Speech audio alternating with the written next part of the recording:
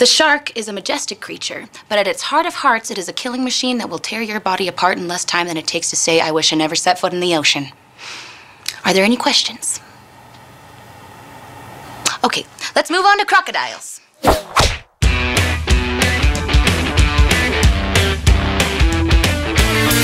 A as in ape, acorn, apple.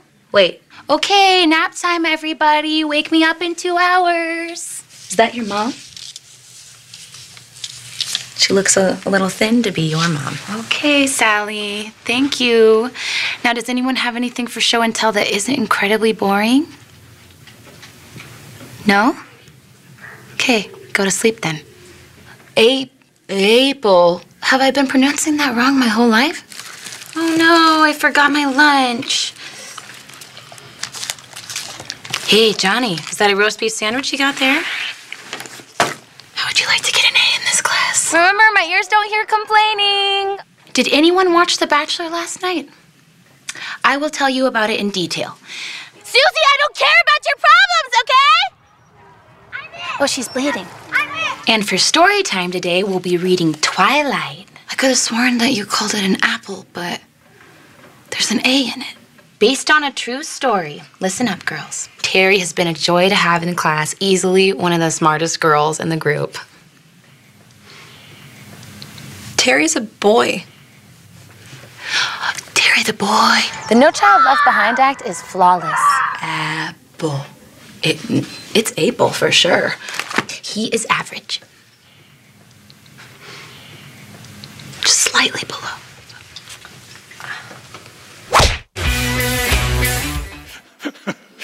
Oh, boy. How you guys doing today? Good. Let me pray for us. Lord, thanks for today. Thanks for this time and your word that we're going to spend. Pray that you would infect us with your spirit, that we would be able to understand and hear and know what to do with what you tell us to do. May we be changed from our time with you this morning. Okay, I've got a clip. No, I got a germ. There it is. We had a bunch of people that were so sick last week they couldn't come and help set up. So I'm looking at you and thinking, okay, you probably are recovered from the plague or the flu or the virus that's still afflicting many of us, including my wife. So she's home. You can pray for her. I would have thought, wouldn't you, that 0-degree temperatures would have killed all the viruses? But they seem to love 0-degree temperatures. So maybe global warming would be good for us. I don't know. There you go.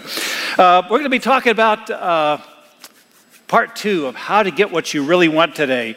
And at the end of the message, you've got some stuff on your tables, I hope. It's kind of a small group discussion guide. If you're in a small group, you'll be able to discuss it there. If you're not in one and like to be in one, let me know. We'd love to get a couple of groups going in the Arlington Falls Church area because we've got about 15 people who've been coming since October who said they'd like to be in one. So all you need to do is let me know that you got a place that you'd like to have 3 or 4 couples come in for an hour and a half once a week, and we will get something going in your digs, all right? I'd love to be able to get that going. But if you don't have a small group, you can go through that yourself. You can go through it with friends. You can go through it with your spouse. But it's kind of a way of getting you, because we kind of decided last week, we can do these messages, but they're not really going to be as impactful as you actually being able to kind of wrestle with the questions and wrestle with the answers yourself. I can preach all day, but you've got to go and kind of assimilate it for yourself, decide what it is that you want to be. So let's begin kind of how we began last week. What do you really want? What do you really want? And as we said last week, this is actually a really tricky question, because whatever comes to mind in your mind when I say, what do you really want, or what do you want, it's kind of parallel to some of the things we talked about last week. I'll tell you one thing you really want. You want your way. You want your way. I want my way. We all want our way. We also want what we want right now, right? So on one hand, it's like, what do you really want? You come up with some pretty good stuff. But roaming in the background of our minds that drive a lot of our wants, a lot of our desires, a lot of our decisions, is that we want our way. We want to do what we want to do. And we want what we want to do now, right? And so, as we said last week, the problem is if we always get our way, sometimes we get in our own way. If we always get what we want, always do what we want to do, we might end up in a place we don't want to be. Like in the median strip, having flipped off the person next to you, you're in the middle. If you were here at the beginning of the service, you know what I'm talking about. For people determined only to do what they want to do, well, we've got ways of keeping them from doing stuff they shouldn't do. We call it prison, right? But on the extreme side of that, that's prison, right? But most of us are not going to end up in jail. But I think this is true for all of us. If you only end up doing what you want to do, you're going to probably end up in a place you don't want to be. So this whole what do I really want thing is really a tricky question. We also discovered something else. If we get what we want now, we may not be able to get what we want later. All of us have probably experienced this to some degree or another. We've all kind of undermined our futures just a little bit, undermined our hopes and dreams because we got what we wanted back then, but now we realize, boy, I wish I hadn't gotten that thing back then. Here we are later, wish we could go back and undo the thing that we got earlier.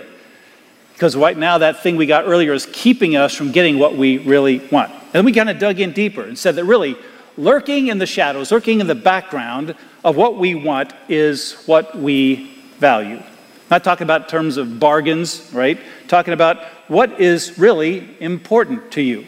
And the reason I said lurking in the shadows is that there's very little in our culture. There's very little in media. There are very few actual relationships or friendships that will drive you to focus your attention on what it is that's really, really important to you, what is really of value to you. So lurking in the shadows, kind of in the periphery of what you want now, what I want to do today, who I want today, this is the job I want today, this is what I want to buy today, this is what I want like my husband to be today, this is what I like my wife to be today, this is what I like my kids to act like today, this is the stuff I hope my parents don't discover about me today. Lurking in the shadows of all those wants and desires are things that we actually value. And clearly the teacher we just saw does not have the value of mastering the material in college apparently, or just keeping her job maybe once she got out. Whatever she put her time in on, it may not have given her ultimately what she really wants. So if I ask, what do you want relationally? Maybe you could tell me. Well, maybe you want to get married. Well, okay, but what's the value? What are you trying to do? What's behind I want to get married? Well, maybe somebody says, I just like to date. Well, that's great. You should want to date, but what's behind that? What do you really want relationally? What do you value relationally? I know a lot of guys who say they want this fantastic woman as a wife, and they can actually describe her to you. But their wants, right now, like I've got this, like this guy has to get his gecko haircut, okay, but that's not the only one that's out there that distracts you from being able to accomplish what you want. But there are people, guys out there who have wants that are distracting them completely from actually becoming the kind of man that a woman they say they want would actually want. So their immediate wants are derailing what they say they ultimately value and what they ultimately want. What do you want financially? Well, you say, I want to be rich. But maybe your spending habits today, like what you want right now, is completely distracting you from actually accomplishing that goal. Maybe you're relegated to just betting on Powerball, right? Good luck to you. See, what you're doing currently shows the values that you actually have, regardless of what you put down on a sheet of paper. And so often, lurking in the shadows are the values that we rarely ever think about. And it actually goes deeper than that. What kind of a person do you want to be? We're going to talk about some of that next week as he does the pulpit thing next week. What about your character? What kind of a person do you want to be? You think you know what you want, but do you know what you want to be? See, that's a value kind of question. And there's a big word we all hardly ever talk about. What about your legacy? When we hear legacy, we tend to think, okay, after I die, there's my legacy. And who cares about that? I'm dead. But I'm not talking about that kind of legacy. If you are a high school student, did you know that when you graduate from high school, they will either have good things to say about you, they will have bad things to say about you, or they will have nothing to say about you. College students, fraternity, sorority, whatever. They're either going to say good things, they're going to say bad things, or they're going to say nothing. So what about your legacy? What do you want your legacy to be? What do you want your kids to say about your home after they leave it? That's legacy. You leave your current job because you go to another job, you retire, they dismiss you for some reason, downsizing or whatever. What do you want said about you once you leave? They're either going to say good things, they're going to say bad things, or they're going to say no things. That's your legacy. These are the kind of deeper issues, kind of value questions that should drive us past our surface, I want this now. And here's where we landed last week, and I think this is so true. You and I are never going to really get what we really want until we discover what it is that we really value. And here's kind of why we're digging into this. Because unless somebody fastens your attention on this, on what you really value, you probably won't slow down long enough to discover what it is. And nobody can answer this question for you but you. There's no preacher, there's no teacher, there's no book. No one can answer this question for you about what you really value but you. But it's important because you're never going to really get what you want until you actually aim at what it is that you actually value. You got to discover that for yourself. And this is kind of interesting. Regardless of what you think about God or Christianity, and even if you're not religious at all, what I just said is true for you. This isn't a religious thing, just a thing, right? Christians or otherwise, until you discover what you value, you will never get what you really, really want. Now, as Jesus followers, okay, we take this one step further because we actually believe there's a God who is in heaven that wants us to call him Father. We believe he sent his Son into the world for us. And the fabulous thing about Jesus is that Jesus consistently pointed people to value instead of just immediate wants. He consistently pointed his audience past what they initially want to what they would ultimately want, beyond what's right in front of me to what's ultimately going to be in front of me. So we believe as Christians that we will never get what we really want until we discover what is most valuable. And we believe that Jesus points us to that which is most valuable. But look, even if you're not willing to go there, you still need to figure out for yourself what is most valuable to you. Now, having said this, you'd think, I'll spend 20 minutes on this. Pretty easy. I can figure this out. We'll do a little exercise, do a little reading, get a pen and paper, write some stuff down, and we'll find out what's most valuable to us, and we'll go from there, right? And next week, he's going to give you a little exercise, I think, to work through. But here's what I want to focus on today, because this is not easy. Not easy. And here is why it is not easy. Because you and I choosing what is most valuable to us goes against everything that we are naturally. It goes against what we are naturally. Choosing what's valuable is not natural for us. And the reason that this is difficult is not because you lack discipline, not because you lack education, not because you lack information. And this is not going to be resolved by simply more data, more training, better discipline. It's about something much deeper than that. There's an internal conflict going on in all of us that we all experience between what comes natural for us and what is maybe most valuable, what we ultimately want.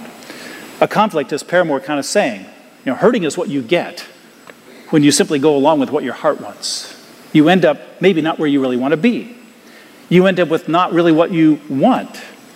And most people are never able to break through the natural to embrace the valuable. But when they do, everything changes. And I want that for me, and I want that for you, and I think you want that for you. But it is not an easy battle.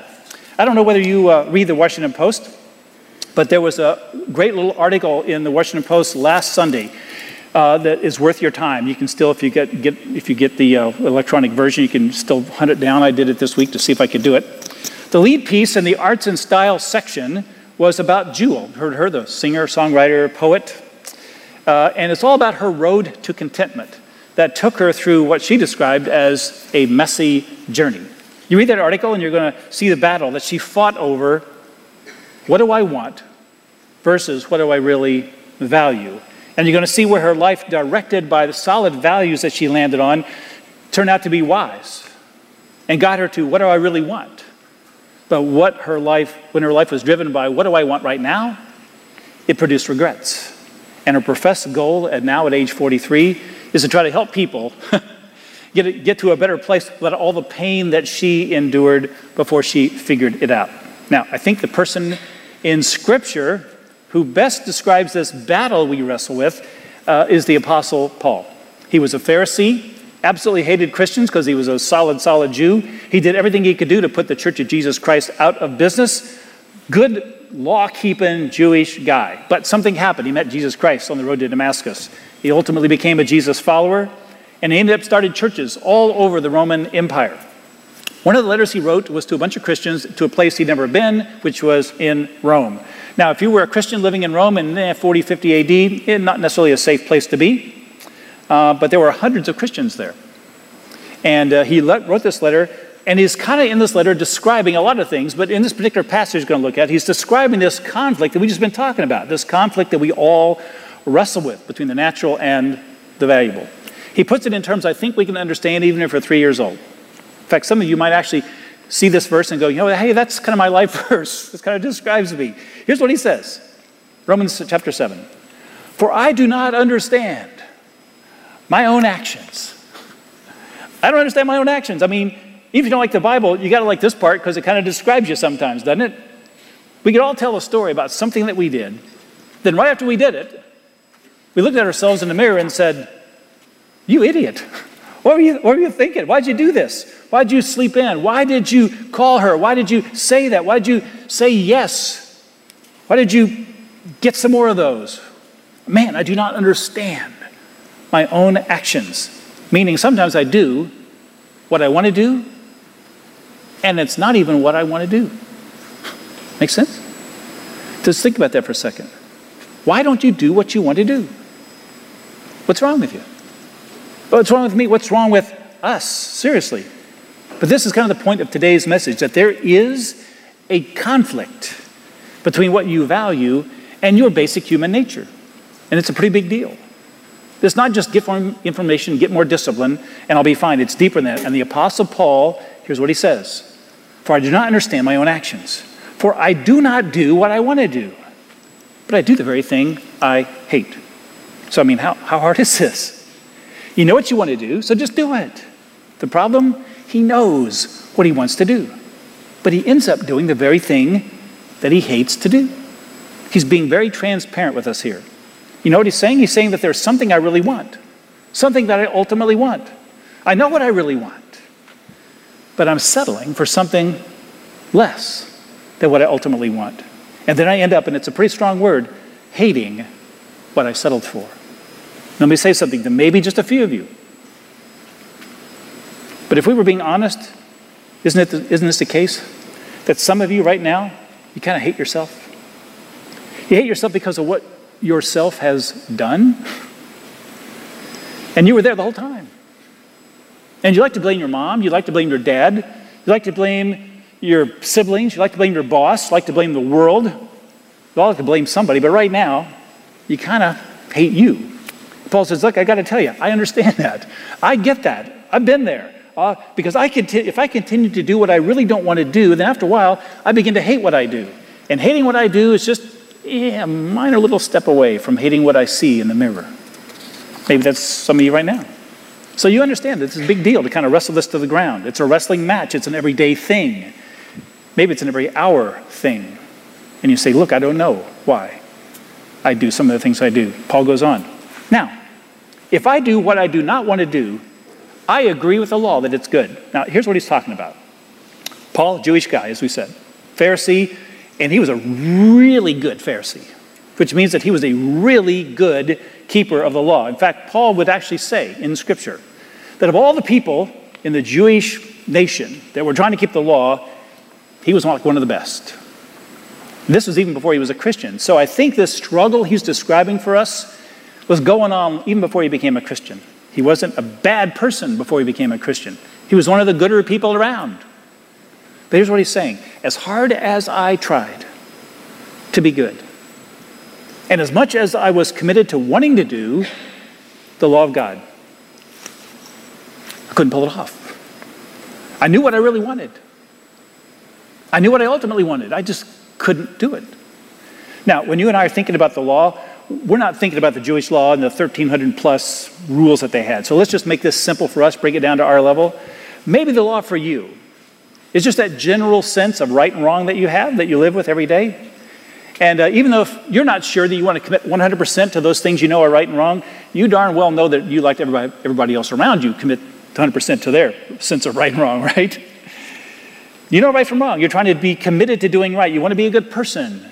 You want to have good relationships. You want to save money. You want to take care of your body. You want to be a good person on the inside, right? You want to have deep, rich character.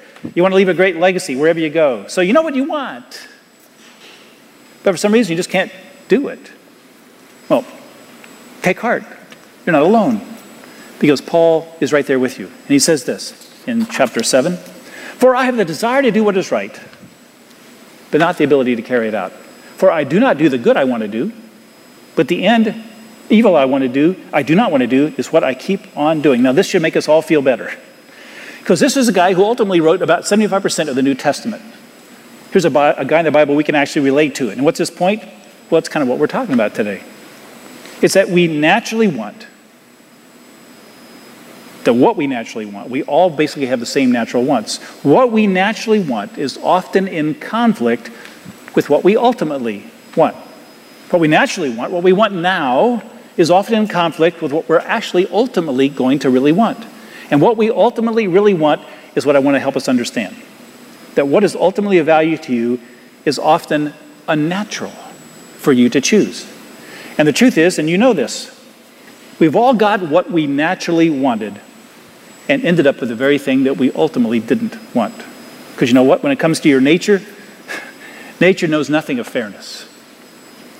Nature knows nothing of compassion. If you want to know something about what your human nature is really like, just look at nature. Nature is really only beautiful from a distance. When you get super close to most nature, it's dangerous, and it's harmful, and it's bloody. Here's what you find. There's no forgiveness in nature. No generosity in nature. No compassion in nature. There's no grace in nature. The nature we see all around us and in the animal kingdom is a good picture of what we are like as human beings. That human nature, humans naturally, or human inclinations, here's what it looks like. If you need a list, it's cheating, it's lying, it's racism, it's adultery, it's me first, it's revenge. You embrace your natural bents. And this is what you're going to look like after a while. And we know that these things are a good way to undermine our own futures, our own careers, our own hopes, our own aspirations.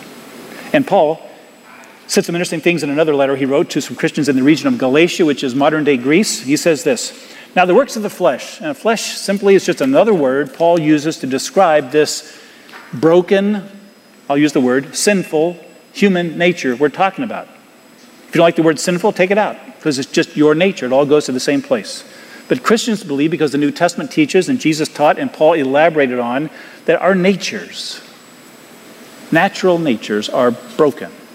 There's something wrong with me, something wrong with you, something wrong with us. That the solution just isn't more information and discipline, that there's something fundamentally broken in us. And I know that you resist that because it doesn't sound that polite to say it out loud, but all you need to do is prove this to yourself by thinking about this. Do you ever do what you don't want to do? And then you're not really sure why you did it sometimes. And the answer for all of us is yes. Because there's something fundamentally askew. So Paul doesn't mind talking about not just human nature, but our sinful human nature. He goes this, now the works of the flesh are evident. In that sense, when you follow the leadings of your natural self, what your human nature just naturally wants, Paul says the results are very clear. In other words, I really don't have to tell you what they are, Paul says. You're very obvious to everybody. You already know what he's saying. You could put a big whiteboard up on the screen. We could all sort of throw out the ideas and we could fill out the list. But Paul says, yep, that's me for sure. That's them for sure. That's you for sure. Paul says, okay, I know you know the answer, but I'm going to tell you anyway. Here's what he says. Here's what your nature looks like. Sexual immorality, impurity, sensuality, idolatry, sorcery, enmity, strife, jealousy, fits of anger, rivalries, dissensions, divisions, envy, drunkenness, orgies, and, just in case you left one out, things like these. Let's just take jealousy for the purposes of our argument. What is the deal with this ugliness as part of our human nature? I mean, we naturally, don't we, tend to celebrate when other people have a setback? You'll get some news about somebody maybe that you really like, somebody that you know, somebody that maybe you even admire. Maybe it's some bad news. They got a little financial setback, or their kid didn't get into their best school, or the kid lost a scholarship, and you look, without even thinking about it. I mean, there's no conscious decision you're making. But the first thing you feel is, yes. Why is that? And you think, oh my gosh, where'd that come from? It's ugly. Yeah, it's ugly. You know where it is? It's in you. It's in me. To celebrate someone else's misfortune, part of our nature. You got a friend, they're always in shape. But the next time you see them, they put on a few pounds. You're happy. What does that have to do with you? Nothing. Does it make you a better person? Nope. But you're just kind of happy to see that they're struggling with something. Struggling with that weight thing. What is that? Well, you know what it is. You can call it whatever you want. Come up with your own definition, but you just can't deny that it's true. But the New Testament writers say that it's actually sin operating in us. It's our broken human nature. That's our flesh. And we know people, probably even our own families, that are right now destroying what they really want ultimately because of what they want to do right now. And they're wondering, why in the world am I doing this stuff? But before we pile on all those people, all these things have the potential in our lives to do the same thing. Because why? They come naturally to us. The odds are that one or more of these things have probably kept most of us from getting what we ultimately really want. I mean, so it's a big deal. No matter how much you know, no matter how disciplined you are, it's a daily battle. But here's why we're talking about it for these few weeks. This is a battle that can be won. There's a way to embrace valuable over natural. There's a way to get what you really, truly want, what you were created for, what you were designed for. Now, the last passage I want to look at, again, we're going back to the book of James, Jesus' own brother. He gives us a word picture. I think it actually helps us on this. He kind of puts it in perspective for us, and maybe it's earthy enough to get our attention. Here's what he says in James chapter 1. But each person, he's writing to Christians, by the way, each person is tempted when he is lured. Great insight. Here we have a person who wants to do the right thing, right? He is trying to respond the right way, trying to develop a good habit maybe, trying to embrace value over natural, trying to embrace what they really, really ultimately want, but then something comes along, like a lure on a hook, and drags them away. And that's the battle. That's where we all live. That's the struggle. That's valuable versus natural going head to head. James says this, and they're enticed by their own desires. They knew what they wanted, but they're lured away. They're dragged away. Something in us allows us to be dragged away by him, by her, by that, by work, by pleasure, by something. James says, so then this desire, when it's conceived, gives birth to sin, and sin, when it's fully grown, brings death. Our natural selves. The Bible just calls it our natural tendency to want to sin. Our natural selves ultimately just kill stuff. What are the natural wants in us ultimately undermine our future? Sin undermines how we see ourselves. Before we come to a place where we say, look, I don't know why I'm doing what I'm doing. I'm starting to hate myself. And then James ends where I want to end today. He looks at the people who will read his letter. He's imagining the children, the families he'll never meet. He's writing to Christians, including us. And he says this, don't be deceived, my beloved brothers, and I'll include sisters. He says this because he knows how easily deceived we are. He knows how easily distracted we can be by what we want right now, that we actually forget what we ultimately really, really want. It's like he's reaching across 2,000 years of human history, grabbing us by the collar and saying, don't be deceived. Don't trade ultimate for immediate. Students, don't be deceived. Singles, don't be deceived. Men, women who travel, don't be deceived. Married couples who are struggling a little bit, starting to look around, don't be deceived. Don't trade ultimate for immediate. Don't trade valuable for natural, right? Don't be deceived. In my previous career, I did a ton of recruiting. I sort of told them when they said, we want you to be in management, I said, look, if you want me to manage people and you're going to evaluate my performance based on how I manage these people, I want to have some say over who I'm managing. I want to have some responsibility to determine who's going to work for me. And they said, okay. Well, in large part because I already demonstrated a capacity for being able to ferret out star performers from the also-ran lookalikes. So I did a ton of work at college campuses, talking to undergraduate, grad students who were dreaming of a career that would require them to be entrusted with a top secret code word security clearance. And despite their stated goals, of that as a career goal, I could talk to you about the thousands I know who let what they wanted to do right now completely derail the opportunity to do what they really wanted later. Not because of a lack of GPA. Not because they had a lack of extracurricular activities. Not because they didn't have fantastic community service hours. But because those once now evidenced a flawed set of values and character. And I can't describe the tears, the heartbreak, the sorrow that was evoked when you find out that what you really want, you can't have. Because what you wanted now derailed what you wanted later. This is what drives me. It breaks my heart, where men, women, singles, married couples, teens, kids, students do things that undermine their future, things that are going to keep them from doing and being what they ultimately really want. I mean, aren't there really enough tough things in life that you don't control? Things that you don't have a say over? There's going to be things that make it difficult for you in your marriage that you don't even control, have no control over. There might be things that might make it difficult for you to graduate that you have no control over. Plenty of stuff in the world that we got no control over. So why do we choose to undermine our own future for opting for what comes natural over what we really want ultimately? And when I see people do that, it just breaks my heart. It's why I believe that whether you are a Christian or not, following Jesus will make your life better and make you better at life. Because Jesus will force you to focus on the ultimate and point you past the immediate. He will point you to valuable and not simply just natural. Maybe you're not even sure about this Jesus, Son of God thing. Just do what people were told to do in the New Testament. Do what Jesus told people. Hey, just follow me around. Just follow me. Take a baby step. Follow him. And despite what you've heard, Christianity is not some buzzkill. It's God the Father stepping into human history to point us to something better than our broken, misguided inclinations. It's the best thing because he wants the best for us. And yeah, we believe in heaven and eternity, that's for sure. But beyond all that, following Jesus will simply make your life better and make you better at it. Listen, I'm not some master teacher up here who's got this all figured out. Every day of my life, I've got to resist being lured away, just like you, enticed away, just like you, dragged away, just like you. But as some of you know, it's worth the battle. It's worth it to fix our eyes on something that goes beyond just what we want right now. So, what do you really want? What is most important to you?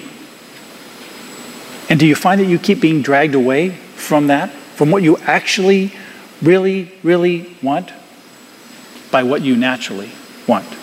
So here's what you do between now and next week. At the bottom of the page you have, there's 3 questions. First one is this: what do you really want? Spend some time thinking about that. Maybe you want a Tesla. Okay, what's the value behind that? What's driving that want?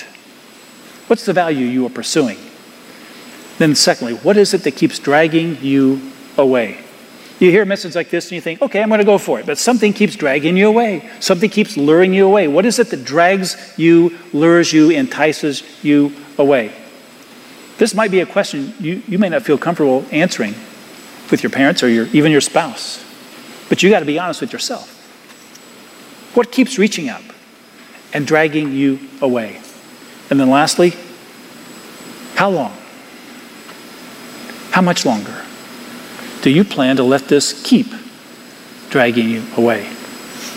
Another day? Another week? Another month? Another year? Another season of your life? Another marriage? Or once the kids are gone? Until you get married? You think that you can stop it dragging you away just because you get married? Anybody here who's married knows better. I do does not mean you can all of a sudden. I do doesn't mean I will either. I do means I do doesn't mean anything. I do does not mean that you are prepared for anything other than what you are currently doing. How long do you plan to let what you naturally want drag you away from what you ultimately want? So, ponder those things this week. Answer those questions. Come back next week. You'll be in the saddle. We'll pick it up from there. Let's pray.